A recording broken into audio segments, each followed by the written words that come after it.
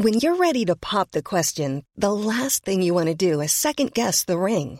At BlueNile.com, you can design a one-of-a-kind ring with the ease and convenience of shopping online. Choose your diamond and setting. When you find the one, you'll get it delivered right to your door. Go to BlueNile.com and use promo code LISTEN to get $50 off your purchase of $500 or more. That's code LISTEN at BlueNile.com for $50 off your purchase. BlueNile.com, code LISTEN. There's never been a faster or easier way to start your weight loss journey than with PlushCare. PlushCare accepts most insurance plans and gives you online access to board-certified physicians who can prescribe FDA-approved weight loss medications like Wegovy and Zepbound for those who qualify. Take charge of your health and speak with a board-certified physician about a weight loss plan that's right for you. Get started today at plushcare.com/weight loss. That's plushcare.com/weight loss. plushcare.com/weight loss. Welcome to the Julia Hartley-Brewer Coronavirus Update. If you're in lockdown, just like me, don't worry. I've put together some of the best bits from my Talk Radio Breakfast show into this daily podcast, so you won't miss any of the day's biggest coronavirus updates. Enjoy and stay safe. Online, on DAB, and on the Talk Radio app. Talk Radio. Day 14 of the lockdown. Delighted to be joined live from his home. Dave Chorner, who's a comedian, and joins us this morning. Good morning. Good morning. Good morning to you. It is a fascinating morning of news. People just waking up. Well, that big news all last night. 3 major events. Queen's broadcast to the nation, only the 5th time ever outside of a speech or address to the nation on Christmas Day that she's spoken to the nation. The resignation of Scotland's chief medical officer over basically rank hypocrisy. But obviously, crucially, last night, Boris Johnson, the Prime Minister, going to hospital. He's still there right now. He was undergoing tests for his coronavirus symptoms after 10 days in which his symptoms have not improved. How concerned are you, Dave? About the coronavirus? What about Boris Johnson in particular? Oh, about Boris Johnson, I think to be honest, let's speak plainly. He's going to get the best medical provisions that anyone in the country is. I think he seems a fit, healthy man, and I personally think that this is more of a precaution than anything else. That said, I was surprised because, of course, they must be quite remiss to send him into hospital because it does send people into fear. Well, we're the only one that has got a world leader in hospital. Oh, okay. Well, we shall see. Yes, indeed. I'm not sure it's a headline any Prime Minister wants to have during an epidemic like this. Dave Chorner, thank you very much. More from him coming up in just a few moments. Right now, well, let's ask one of the Prime Minister's close colleagues in the Cabinet who joins us right now. Housing, Communities and Local Government Secretary Robert Jenrick. Good morning to you, sir. Good morning, Julia. First of all, do you have an update for us on the Prime Minister still in hospital after spending their night there last night? Well, as you say, the Prime Minister spent the night in hospital. It is a precautionary step on the advice of his doctor because he had persistent symptoms of coronavirus 10 days after testing positive for the virus. And so he took the decision on doctor's advice to go into hospital to undergo routine tests. And this was not an emergency admission. It was a planned admission on doctor's advice. And we'll hear later in the day what the outcome of those tests were. Now, we understand that Dominic Raab, the First Secretary and Foreign Secretary, is going to be chairing the coronavirus meeting that happens every day in Number 10. Realistically, can the Prime Minister continue to be in charge of the government when he is persistently unwell with a temperature, a fever and the exhaustion that most people who've had the virus talk about? Yes, I think he can. He remains in charge of the government. He's gone into hospital for these routine tests. He will continue to be updated. And of course, all of us look forward to him being back in Number 10 as soon as possible. As you say, Dominic Raab, the Foreign Secretary, will chair the regular Monday morning COVID-19 meeting later today. But I know the Prime Minister will want to get back to work at Number 10 as quickly as possible. Okay, well, obviously there are still ongoing concerns about getting mass testing, particularly antibody testing and antigen testing of those who have the virus at the moment, and also the concerns over the lack of personal protective equipment. But in terms of your remit as Housing, Communities, Local Government Secretary, the lockdown rules and the wars that seem to be raging, particularly over the sunny weekend we've just had, the first real sunny weekend of the year, are not abating at all. There was a threat from Matt Hancock, the Health Secretary, yesterday that we could actually see perhaps a ban on outdoor exercise if people don't obey those rules. Some public parks in London, particularly in areas where actually there's very, very few people do have gardens, have already been closed. Do you think that we should have tighter rules in terms of people being allowed to exercise and go outdoors? Well, the measures are already very restrictive. These are unprecedented measures in our lifetimes. None of us would do this lightly. People do need to adhere to them. As Matt Hancock said, this is a requirement. It is enforceable in law, and people should do their utmost to obey them, because they not only protect themselves by doing that, but they protect all of us. And each of us, as in fact the Queen said last night in her, I thought, fantastic, very moving address, have a part to play. And that part could be as simple as staying at home. We don't have an imminent plan to increase the restrictions, to ban people from going into parks. And having spoken to a number of the council leaders who have been grappling with these issues over the weekend, they are extremely reluctant to close open spaces and parks, precisely because not everybody has the luxury of a garden or a large home. And there are plenty of people, particularly families in towns and cities, who are stuck in small flats and apartments. And I think we all feel for those people, how difficult it is at this time. So we want to keep the parks open. So the local councils that have closed down the parks, Brockwell Park in South London was closed over the weekend after they said too many people were in the park. Are those local councils wrong? No, they will need to take those decisions themselves. And as I say, I've spoken to a number of them in the last 24 hours, and they haven't done it lightly.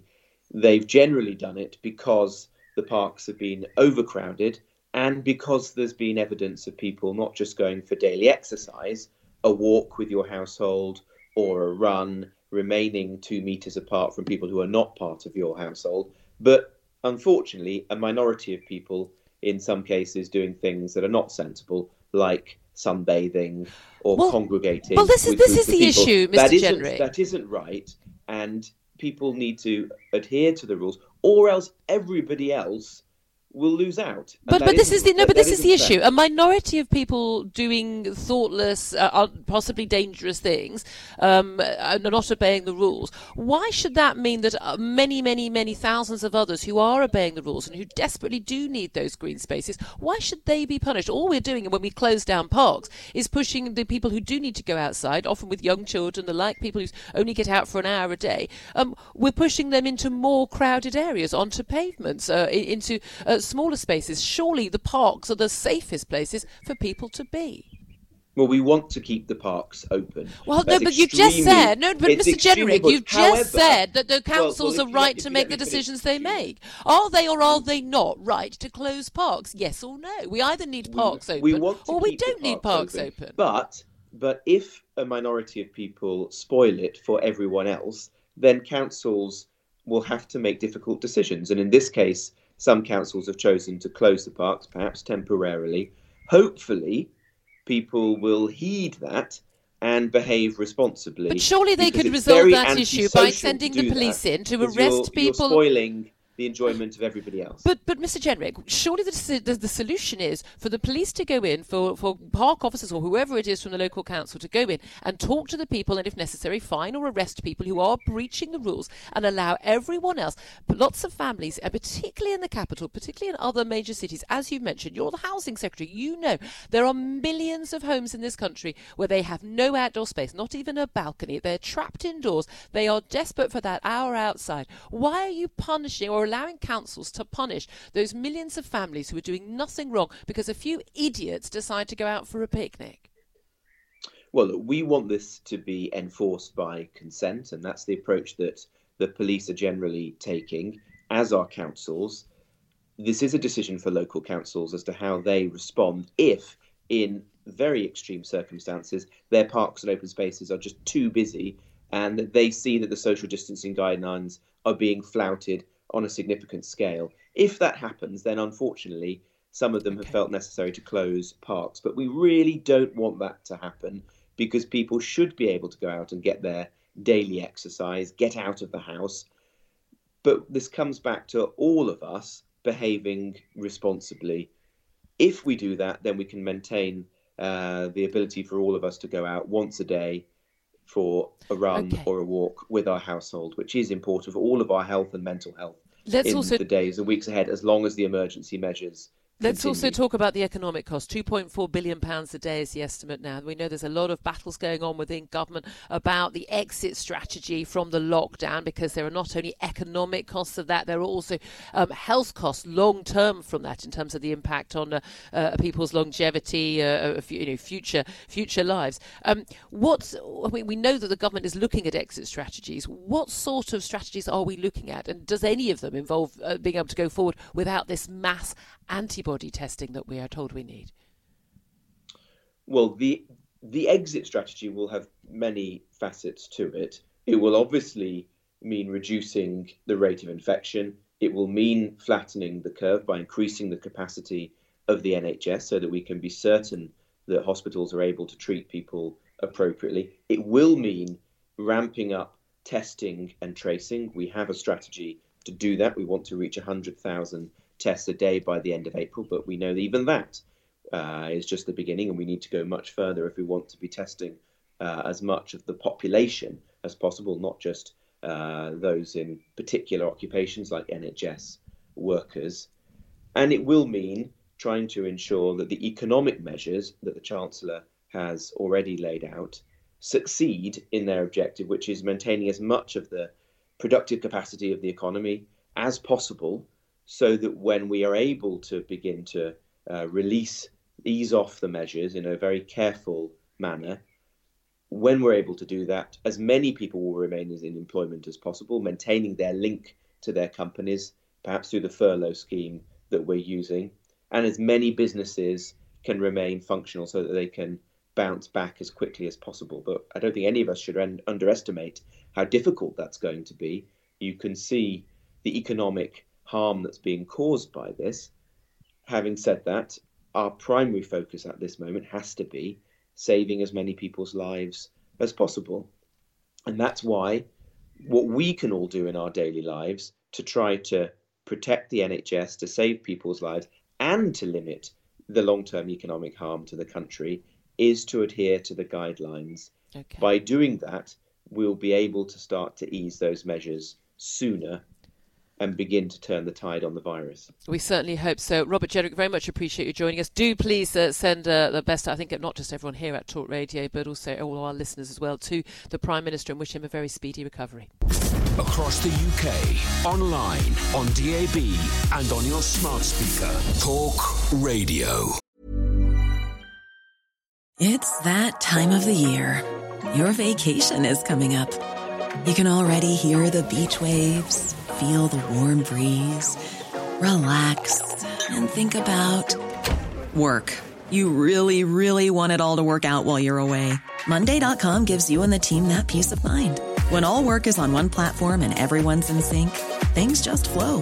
Wherever you are, tap the banner to go to Monday.com. Mother's Day is around the corner. Find the perfect gift for the mom in your life with a stunning piece of jewelry from Blue Nile. From timeless pearls to dazzling gemstones, Blue Nile has something she'll adore. Need it fast? Most items can ship overnight. Plus, enjoy guaranteed free shipping and returns. Don't miss our special Mother's Day deals. Save big on the season's most beautiful trends. For a limited time, get up to 50% off by going to BlueNile.com. That's BlueNile.com. There's never been a faster or easier way to start your weight loss journey than with PlushCare. PlushCare accepts most insurance plans and gives you online access to board-certified physicians who can prescribe FDA-approved weight loss medications like Wegovy and Zepbound for those who qualify. Take charge of your health and speak with a board-certified physician about a weight loss plan that's right for you. Get started today at plushcare.com/weight-loss. That's plushcare.com/weight-loss. plushcare.com/weight-loss. There are some heartwarming stories, some encouraging stories, and one of them is just coming up now because a businessman, Ron Dennis CBE, is among the many business people who's launched a not-for-profit initiative to feed thousands of critical NHS workers with meals over the next 3 months. The ready-to-eat meals are going to be made available free of charge to teams working in ICU, to people working in anaesthesia, and A&E staff, particularly those who are unable to leave their clinical areas during their 12-hour shifts. This means they can stay close towards at all time without having to change out of protective clothing. Now, the initiative is called SaluteTheNHS.org, and it's brought together a group of leading food, logistics, packaging and other specialists and has mobilised a huge operation. Well, I'm delighted to be joined both by the co-founder of SaluteTheNHS.org, Ron Dennis, CBE, but also his daughter, Dr. Charlotte Hall, who gave her father the idea for the whole campaign. She is currently training young doctors remotely to use ventilators. Good morning to you both. Morning. Good morning. I just love to hear these stories of people, with those people who've got useful skills as opposed to people who talk on the radio in the morning, actually doing some real good here. Come to you first, if I can, Charlotte. You gave your dad the idea. How did this come about? What was the conversation that led to it? So this was a whole family discussion on a Zoom chat. We're just having a Thursday night family catch-up because we're all self-isolating and all spread across the country. So we just had a chat and thought about how we could help as a whole family. And obviously there's things that are being done in the hospitals, but we thought how we could help the doctors, nurses and all those allied health professionals just keep going. And that's where the idea of providing meals came from. And so she had a word with you, Ron, and you as a leading businessman, you've got the wherewithal, the finances and the staff to deliver this. How did you go about putting this together? Well, first of all, it's certainly not just about me. There's a fantastic team of people and a lot of businesses that have, without hesitation, stepped up to the plate, from Tesco's to Yodel to Withers to, the list is so long of people that have just stepped up the plate. My co-founder, Nigel Harris, who has a very big food production facility in Bicester, he called Absolute Taste. He gave me 60% of his production because most of that had been focused on restaurants to that point. And then we built a model, a sort of a real military precise model, and maybe that even what attracted the army in to help. So we have the army as well. We're very supported by the hospitals and built the actual hospital model with University Hospital, the John Radcliffe.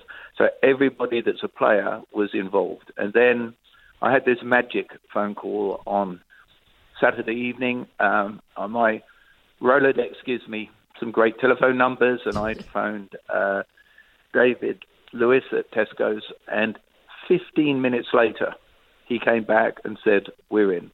That just gave us unlimited food, and with Yodel, unlimited distribution.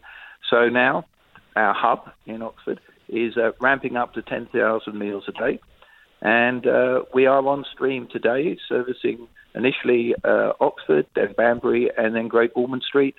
And then the government will pass to us those hospitals that are hardest hit, and we will start to roll out to those as well. What's wonderful. I'm going to give a shout out to those companies that are involved on the press release. So Tesco, Absolute Taste, Yodel, Leeways, Domestic and General, Team Rubicon, Hunter Design, Withers and Maitland, AMO, and I know there are many others, but I do think we want to shout out to the companies doing that right thing. 10,000 meals a day is amazing, and this is a crucial thing, isn't it? Look, we know those NH workers are still in employ. But they're able to buy food. But the question is the fact that they're having to take time out to go and get the food in the supermarkets, maybe having to queue up, or they're unable to obviously go and get the fast food, from your local, your Pretz, your McDonald's or whatever. This is about making sure they've got access to healthy, nutritious food an easy to eat, ready meal that they can eat while they're still in their scrubs, still in their PPE, their protective clothing, and that means that they are not a risk to others. They're not getting at risk themselves, taking it on and off,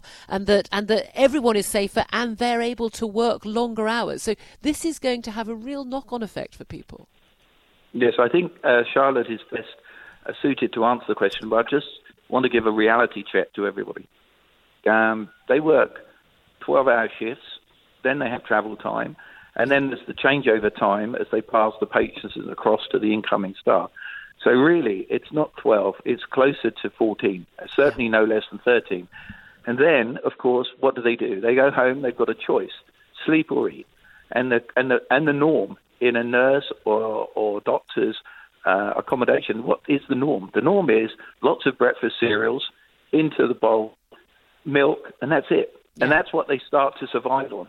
And again, also bearing in mind, a lot of these people have got young children as well. Dr. Charlotte Hall, let's come back to you as Ron's daughter. You'll know more about the reality of this. You're currently training young doctors how to use ventilators. You're having to do it remotely to do it around the country. But you'll know many fellow doctors who are working and nurses and hospital porters. Everybody. Let's not forget all the other people, all the technicians who are working those long hours. What difference will this make to them? Absolutely. So unfortunately, I can't be in the hospital standing next to my peers at the moment. I'm in early pregnancy, and so in one of the at-risk groups, particularly being around and doing intubations and ventilation in the hospital, it was too risky.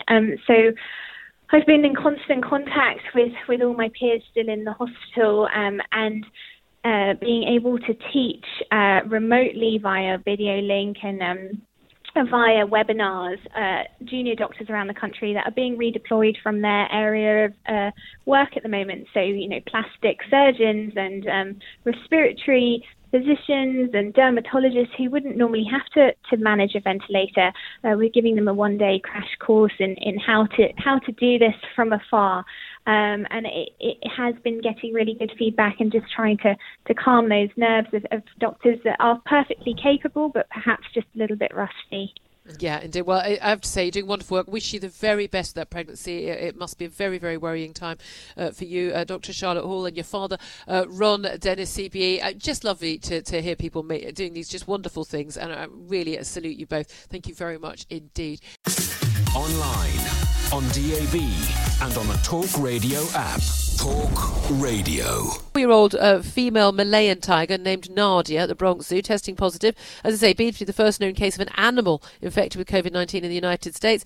They say the test was confirmed by the National Veterinary Services Laboratory in Iowa.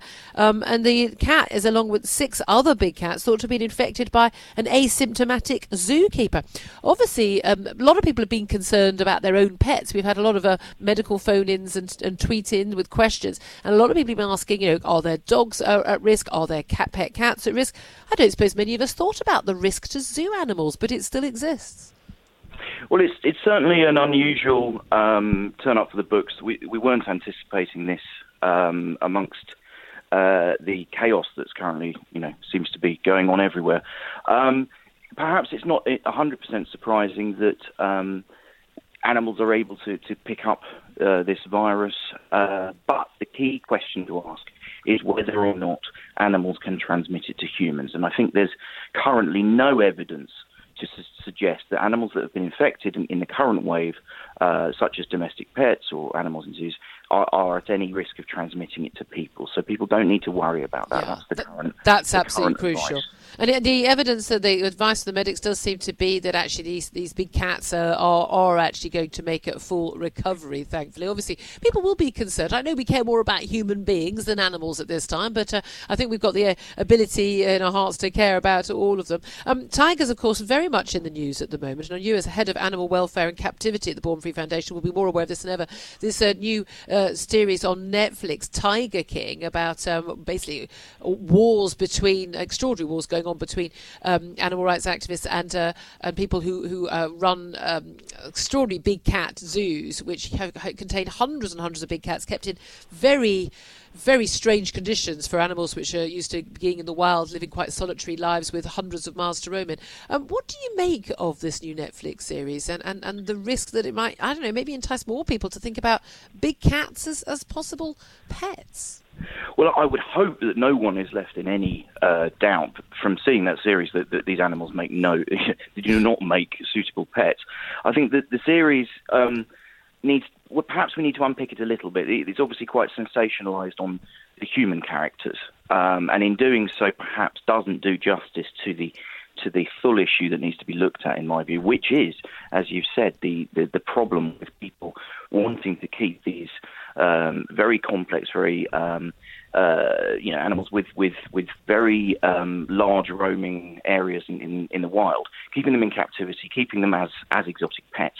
That's a very different issue to what's really being explored in that Tiger King series, which is all about how some people are rather unusual and the way yeah, that unusual. I think you put it politely. Yes. Yeah.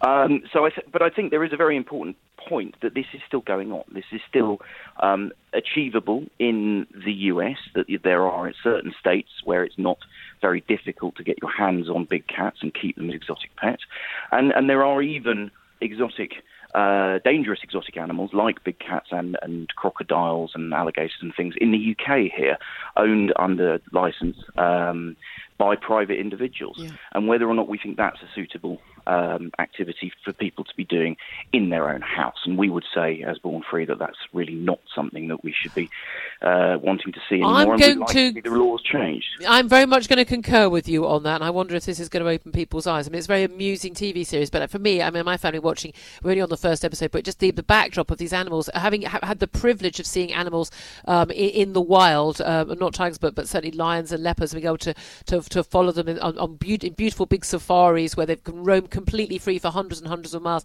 It's really quite upsetting to see these animals behind cages. Thank you very much indeed for joining us. That's Chris Draper, who's head of animal welfare and captivity at the Born Free Foundation.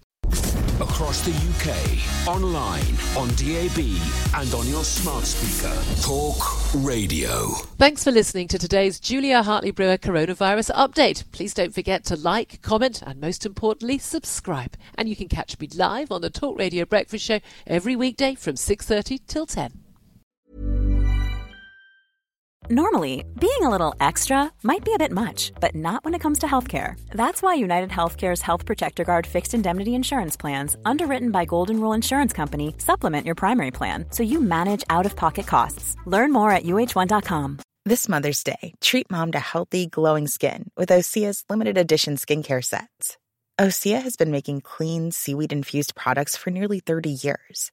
Their advanced eye care duo brightens and firms skin around your eyes, while the Golden Glow Body Trio nourishes and smooths skin all over.